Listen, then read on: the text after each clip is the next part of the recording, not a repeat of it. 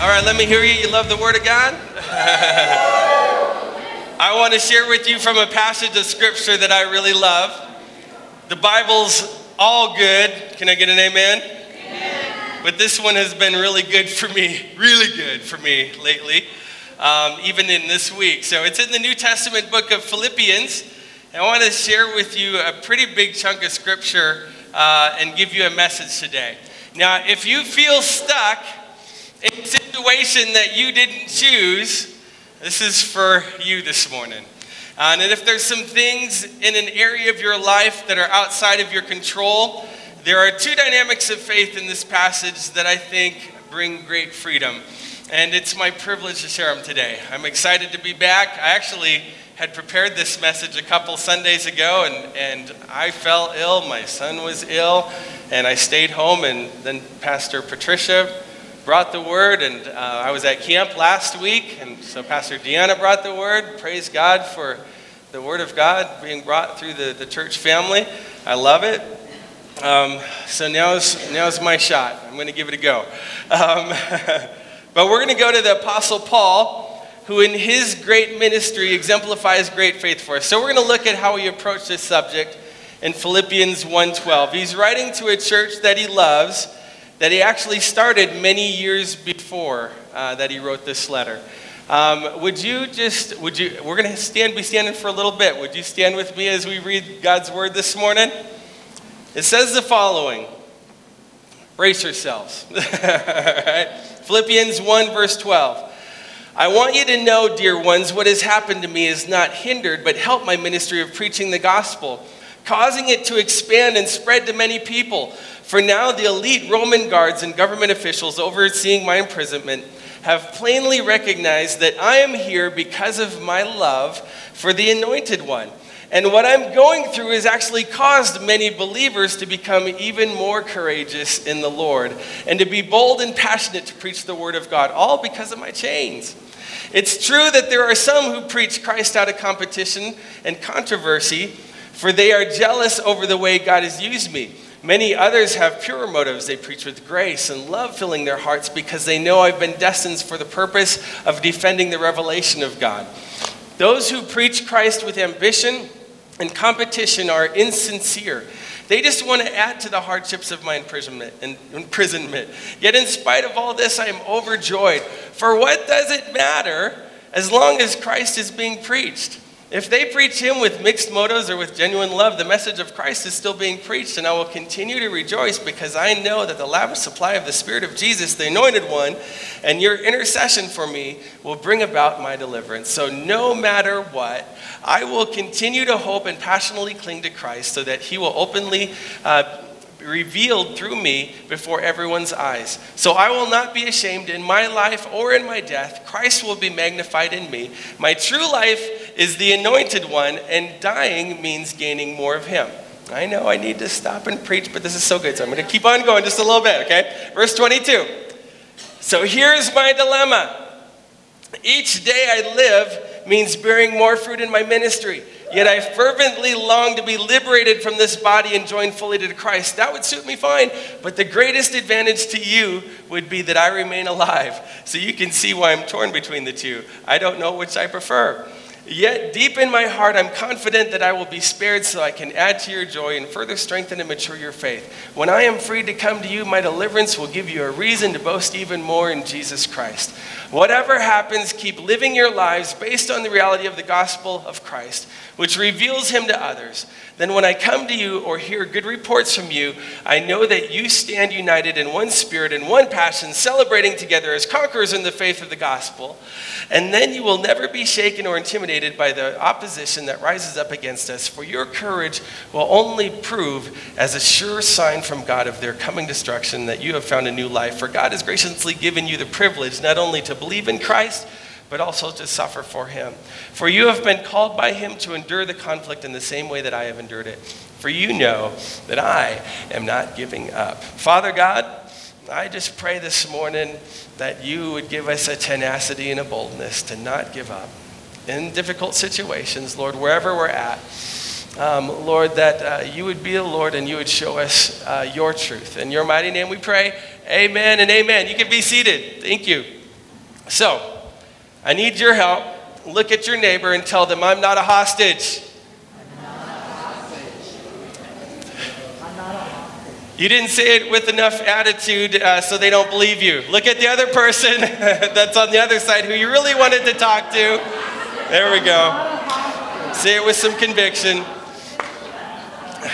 All right, so look, it's important that we get this right, because Paul, in this stage of life, I need you to understand, he has reached a level of progress that he no longer cares what you think about him. You know some people like that? They've kind of reached that age where they just, so he's just really speaking in an unfiltered way. And he's a little bit older now, and he's been through some things, and he's kind of got some senior swag going on in Philippians chapter 1, because by this point, he's like, hey, look, I've figured some things out. I've gone through some stuff. And actually, he's writing to some people who are wondering how it's going for him. And I think you might find this interesting, that this book of Philippians is considered by many scholars to be the happiest book in the Bible. And he's writing it from a prison cell. He's writing it from a prison cell. So it must mean that Paul knows something about the kind of faith that's not dependent upon your situation. Can I get an amen there? All right. It's like, I don't know if I like this message. But the reason I think that is because he says in verse 12, he says, I want you to know, brothers and sisters, about what happened to me. He says that, but then he doesn't say anything about what happened to him. I was confused by that, because he gives no details to how the prison food is, or how his living quarters are arranged, or how the guards are treating him. And really, he gives them no expectation of when he might get out and come and see them again. And they're worried about this, because Paul at this time is very important to the progress of the gospel. And Paul is the one who is kind of carrying this message in a unique way that only he can do with his giftings and his abilities. And while he's in prison, the gospel isn't going out with the velocity that it once was. So they're concerned, and they shut down his Instagram account. He wasn't doing the live streams anymore on Facebook. And it's not good, but he says, no, actually, everybody say, actually. Actually, it's an interesting word, because he says, in essence, what has happened to me has actually served to advance the gospel. And the word that's used here isn't a word that means to move along easily, like we often expect the will of God to move along. It's the word that actually means to move forward and to make progress in spite of severe opposition. So what he's saying is, I could spend a whole letter telling you about what happened to me, or, and this is what I choose, I could spend the rest of this letter telling you how what happened to me is moving the purpose of God forward. And so he does that. I would rather focus on what God is doing through me in this situation than what's happening to me. Focus on what God is doing through you instead of what's happening to you. So here's the issue. We want to spend all of our time telling people what's happening to us. Anybody? And it seems to me that many of us orient most of our prayer around God changing our situation, right? Oh, God, get me out of this, please.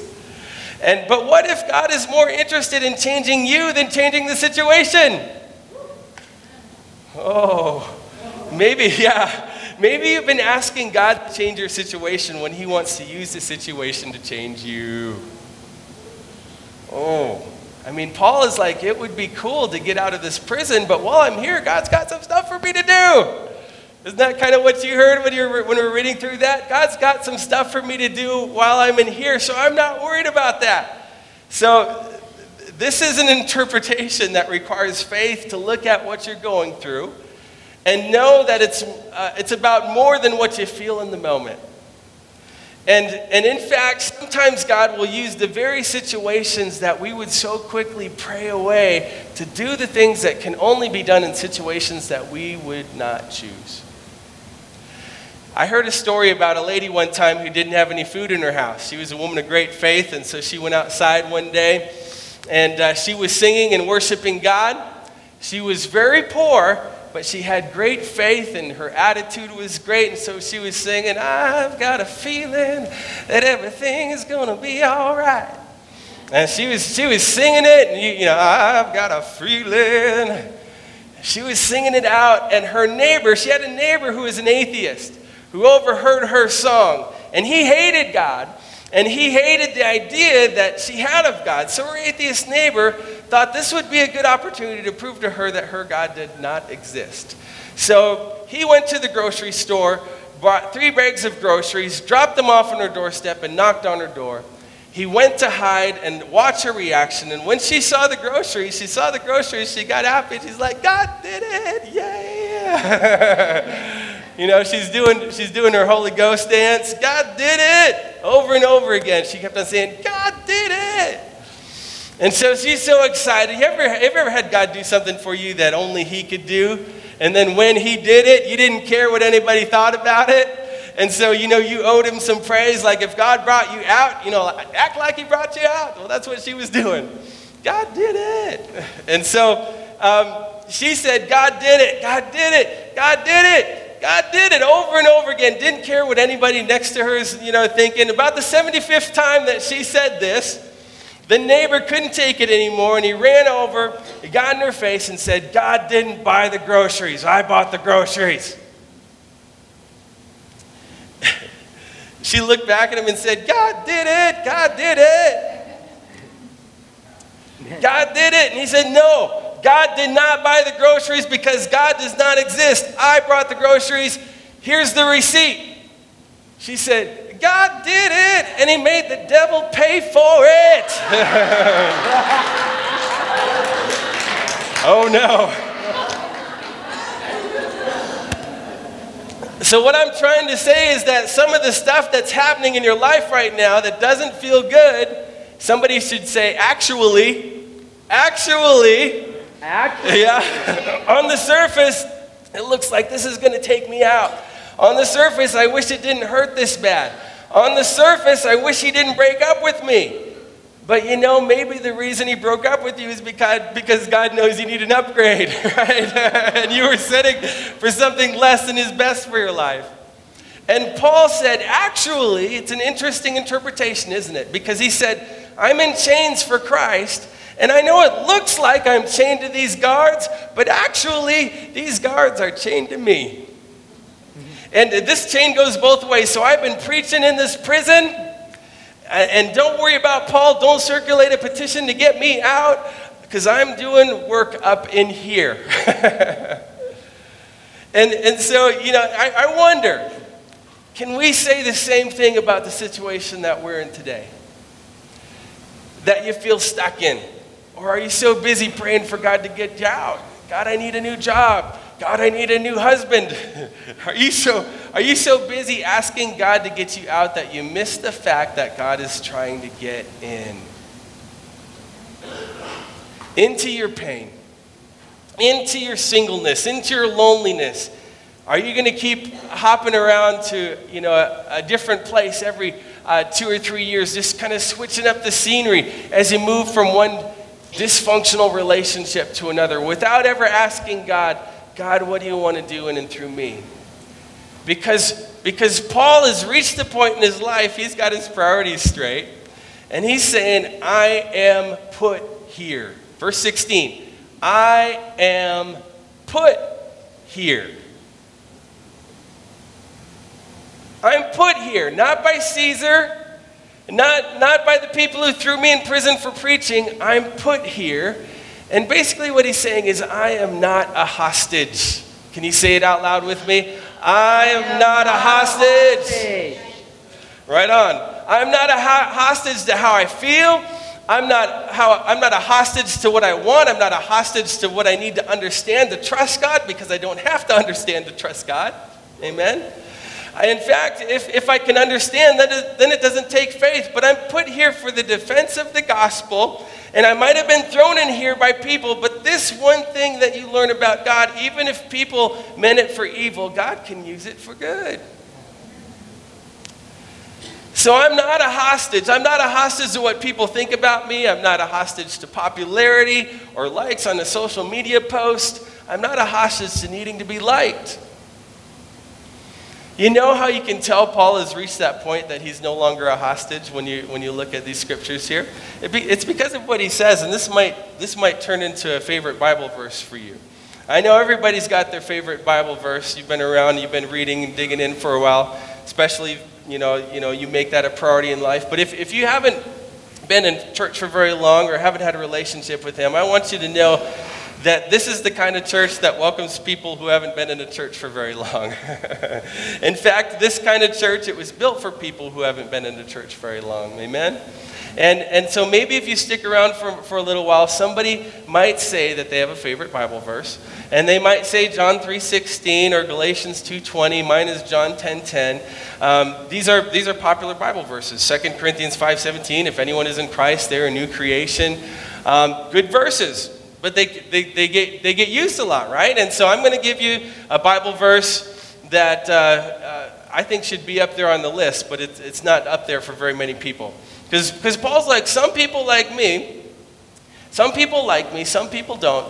Some people say this and some people say that. And it sounds like Paul, it's almost like Paul has Facebook in prison. But what he said that I want to point out to you, excuse me, it's right there in the text, and it's a favorite for me right now, and I need it in my life. Verse 18. He says, "But what does it matter?" But what does it matter? Do you know how much stress would go away if you would just learn that one Bible verse right there? And that's not even the whole verse. That's just, just that much of the verse would cause the stress level to dissolve in your body, and you would sleep better. And you would stop worrying about stuff that God has already worked out. How silly is this? The Bible already says that God never sleeps, nor he slumbers. Well, if he's going to stay up and be on the night shift, I might as well get some rest. Anybody with me right there? So what does it matter? Paul says. I'm in prison. What does it matter? They had the WWJD bracelets. We need to make a new bracelet called the WDIM. What does it matter? And I'm going to look at it all the time. I'm going to show it to people when they're saying things that they shouldn't be.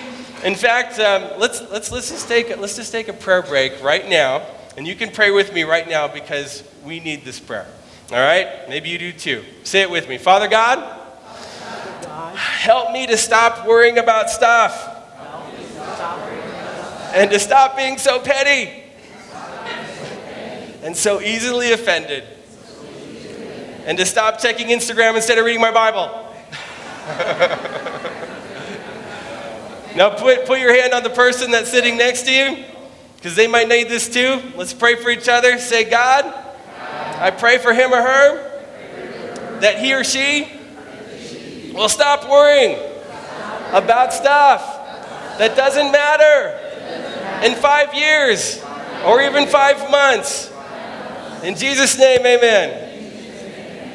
And they wouldn't let people steal their joy, trying to impress people that didn't die for them and trying to do the stuff to get people's attention, right? And I pray that their eyes would get so fixed on you, Jesus, that even if the wind and the waves keep on raging, right? We have our eyes fixed, that they would stay locked in on what matters, that I would stay locked in on what matters. And you know that your love is greater than all shame, than all sin. And if they belong to you, if I belong to you, nothing is impossible, and I am not a hostage. I'm not a hostage. Amen? Okay. So Paul, he takes it a step further, and he says, not only am I not a hostage to what I feel, not only am I not a hostage to what I expected, because some of us cannot receive what God is doing in our lives, but because we're too married to our expectations sometimes of what we thought God was going to do. But Paul said, I am not a hostage to my, where am I?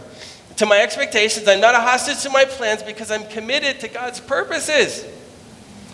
Somebody say it out loud with me again. I'm not a hostage. I'm not a hostage. I am not a hostage. Not a hostage. I'm a weapon. Well, you can just keep on preaching the whole message with me if you want. I'm a weapon formed in the hands of God and aimed at the darkness and created to do works in Christ Jesus. I kind of feel like preaching this morning. This is his interpretation of his situation. He says, what does it matter?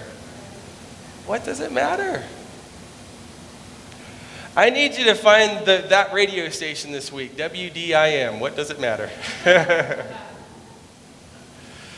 Maybe you've been listening to the wrong station. That's why you've been having all this anxiety and why you keep on replaying stuff that's happened and living in regret and bitterness and replaying things that people said to maybe offend you. Paul said, what does it matter? And then he says the important thing is, now listen, because whatever you put next after that phrase, that's what your joy is connected to. And Paul said, for me, the important thing is that Christ is preached. The important thing is, and I wonder, have we really, even figured out what that is yet in our life? We spent a whole month talking about our passions and purpose, and I spent a whole other week up at camp with our teens, kind of leaning into that as well. Because whatever comes next, if it's money for you, then your joy is connected to your money. And the money level is up, the joy level is up, the money level's down. Right? Paul said the important thing is the purpose of God is going forward. So even if I'm in this prison, I don't feel sorry for myself because God is using this too. The pain that we would so quickly pray away, the dysfunctions about ourselves that we don't like and we think we could be so much more effective if God would just change them. That one little thing about you that you think prohibits you from being greatly used by the kingdom of God. But it's in your weakness that His strength is perfected, right? So if the situation doesn't change, then our prayers need to change to God, change me and use me, pour me out, right? I don't want to be stagnant. And I'm in these chains right now, Paul is saying, but if God can use these chains of my situation to change somebody else's life, then God used the chains. God, if you don't remove the chains, then use them. Use this season of my life right now, however you want to use it, because that's what matters to me. And so I want to get back to the place in my life where I interpret my situation through the lens of God's love and His purpose for my life. But then I want to show you one more thing. There's this shift that happens because Paul, right here in this letter, he's saying, I'm not out of prison yet, but I'm already free. You catch that? He says, I'm not out of prison, but I'm already free. My situation hasn't changed yet, but my spirit is free. My feet are chained, but my mind is free. And then he makes a shift and he goes from this interpretation, which is this first dynamic of faith, to anticipation. And it's weird because he doesn't know what's going to happen next. I mean, you hear him, he's like, I might live, I might die, I might go see Jesus, I might stay stuck here with you. Either way, I'm good. Either way, I am not a hostage. God's going to use me here. God's going to use me there. If He leaves me, then He has something for me to do here. If He takes me, then we're done here. I'm good either way. But watch this, and I want you to help me with this. Because if we count the number of times in the next 10 verses that Paul says will, there's an expectation that's coming here. So if we count these out loud together, let's see what we get. He says in verse 18, yes, and I. Why don't you say will with me every time the wills come, okay? Yes, and I will. That's one. Continue to rejoice because I know that the lavish supply of the Spirit of Jesus, the Anointed One, and your intercession for me will bring about my deliverance. No matter what, I will continue to hope and passionately cling to Christ so that He will be openly revealed through me before everyone's eyes, so I will not be ashamed. In my life or in my death, Christ will be magnified in me. My true life is the Anointed One, and dying means gaining more of Him. Skipping down to verse 25 now. Deep in my heart, I'm confident that I will be spared so that I can add to your joy and further strengthen and mature your faith. When I am freed to come to you, my deliverance will give you a reason to boast even more in Jesus Christ. Oh no, it's not about me. It's not always about me moving up. It's not always about my progress or my feelings or my preferences or my convenience or my plans. Verse 28, and this says, and then you will never be shaken or intimidated by the opposition that rises up against us, for your courage will only prove as a sure sign from God. 10 verses, 10 times. And he can't quite get it across because he doesn't have the kind of faith that is dependent on an outcome. But he's trying to share this. Some of us have a faith that is held hostage to the outcome. And if we see our progress and we sense our progress, then we press in and press on. But Paul said, I'm not a hostage to the outcome. I trust God in the process. It's like, he can't quite figure out how to get this idea across because it's so foreign, because, we usually, we tend to walk by sight, what we see, what we feel, what we know. And when we don't feel progress, well, I'm going to skip church. Or, when we don't feel progress, we skip the gym, right? When we don't feel progress, maybe we stop praying. Or when the healing doesn't come, we somehow lose our sense and the confidence and the goodness of God. But Paul, he does something that you can only do when you're the Apostle Paul, and he makes up a word here. It's only used two times in Scripture. He just makes it up. It's in verse 20. And in English, it takes a few words to get the idea across. And he says, I hope and I passionately cling. In Greek, it's all one word. And it's used but only one other time in the Bible, and Paul's the one who used it there. Like he's sitting there in that prison, he's thinking, I know God's going to do it. God's going to do it. God's going to do it.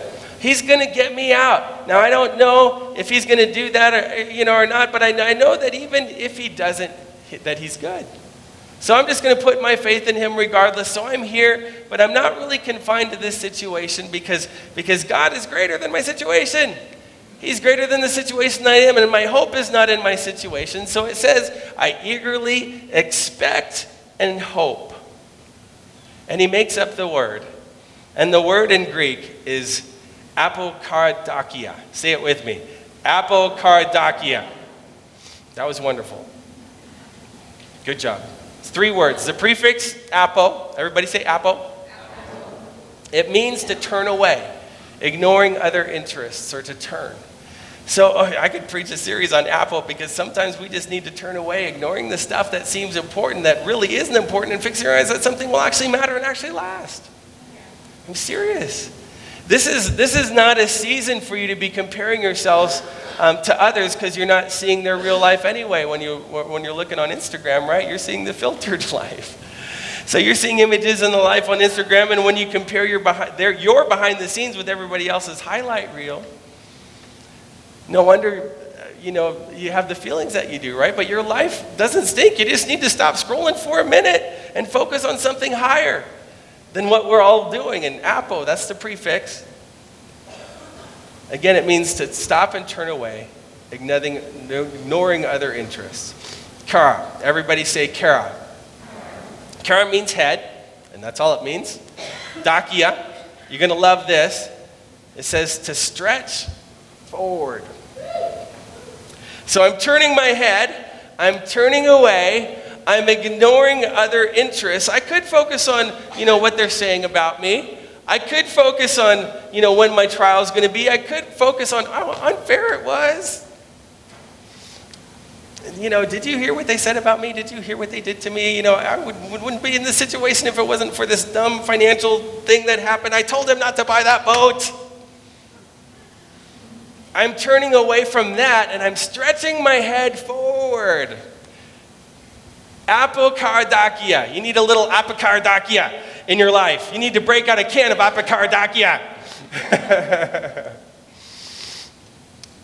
The next time the enemy starts reminding you of your past, point him to the righteousness of God that is in Jesus Christ. But, some of us have our heads so far up the past that we're missing God's best for us. Come on, somebody. I will not stay stuck in this cell. I'm stretching my head forward. I'm full of faith, and I know that God will, because he already has. He brought me this far, so why would he leave me now? What does it matter?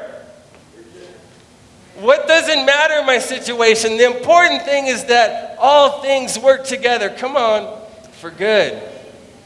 Amen. So if I take these chains, if it takes these chains to change me or to change somebody, then bring it on. I'm not a hostage to my situation. I am a weapon in the hands of God. Amen. I want to take a moment and pray. Would you stand with me? Bow your head and close your eyes.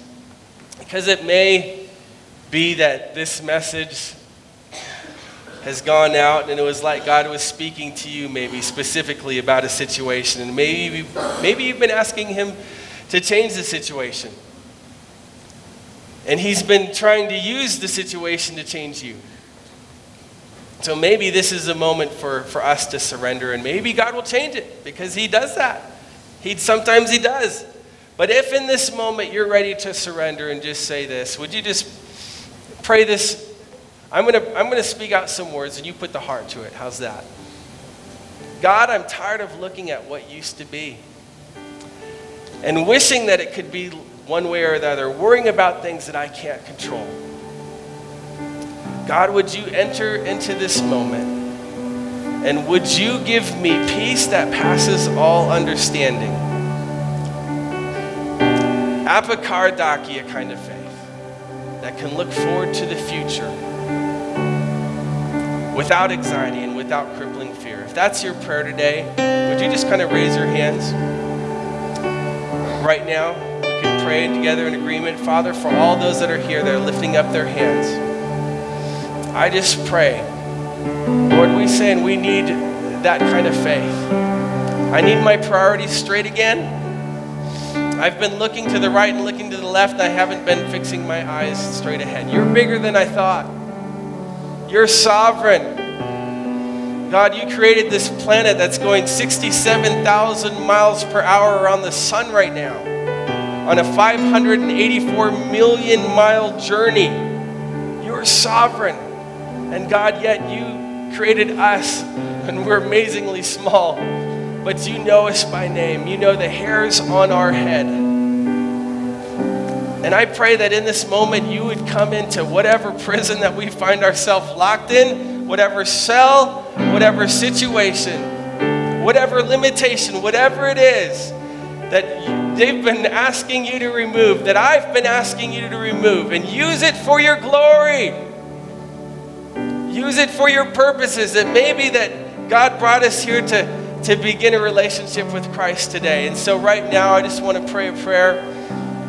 If you're here this morning and you don't have a relationship with Jesus, you're in the right place this morning. It's not a mistake that you're here. We want to invite you into a relationship with him.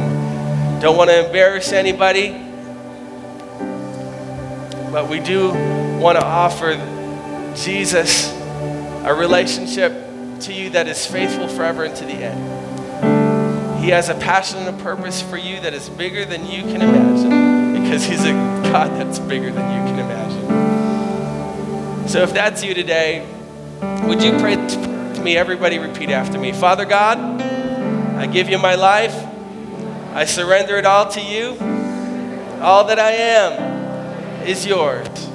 Thank you for coming to this planet, dying on a cross for my sins and my freedom, my salvation. Thank you for coming to my rescue. My life is yours. I surrender it this morning. In your mighty name I pray. Amen and amen. If you prayed that prayer for the first time, would you just raise your hand up? We want to celebrate with you this morning. Is there anybody here this morning? Praise God. Come on, church, let's celebrate. Thank you, Jesus. God, we thank you that no matter our circumstance, we are not a hostage. Lord, that you are our rescue, and that we can have an apokandria, whatever that word is, kind of faith. Give it to us, Jesus. In your mighty name we pray. Amen.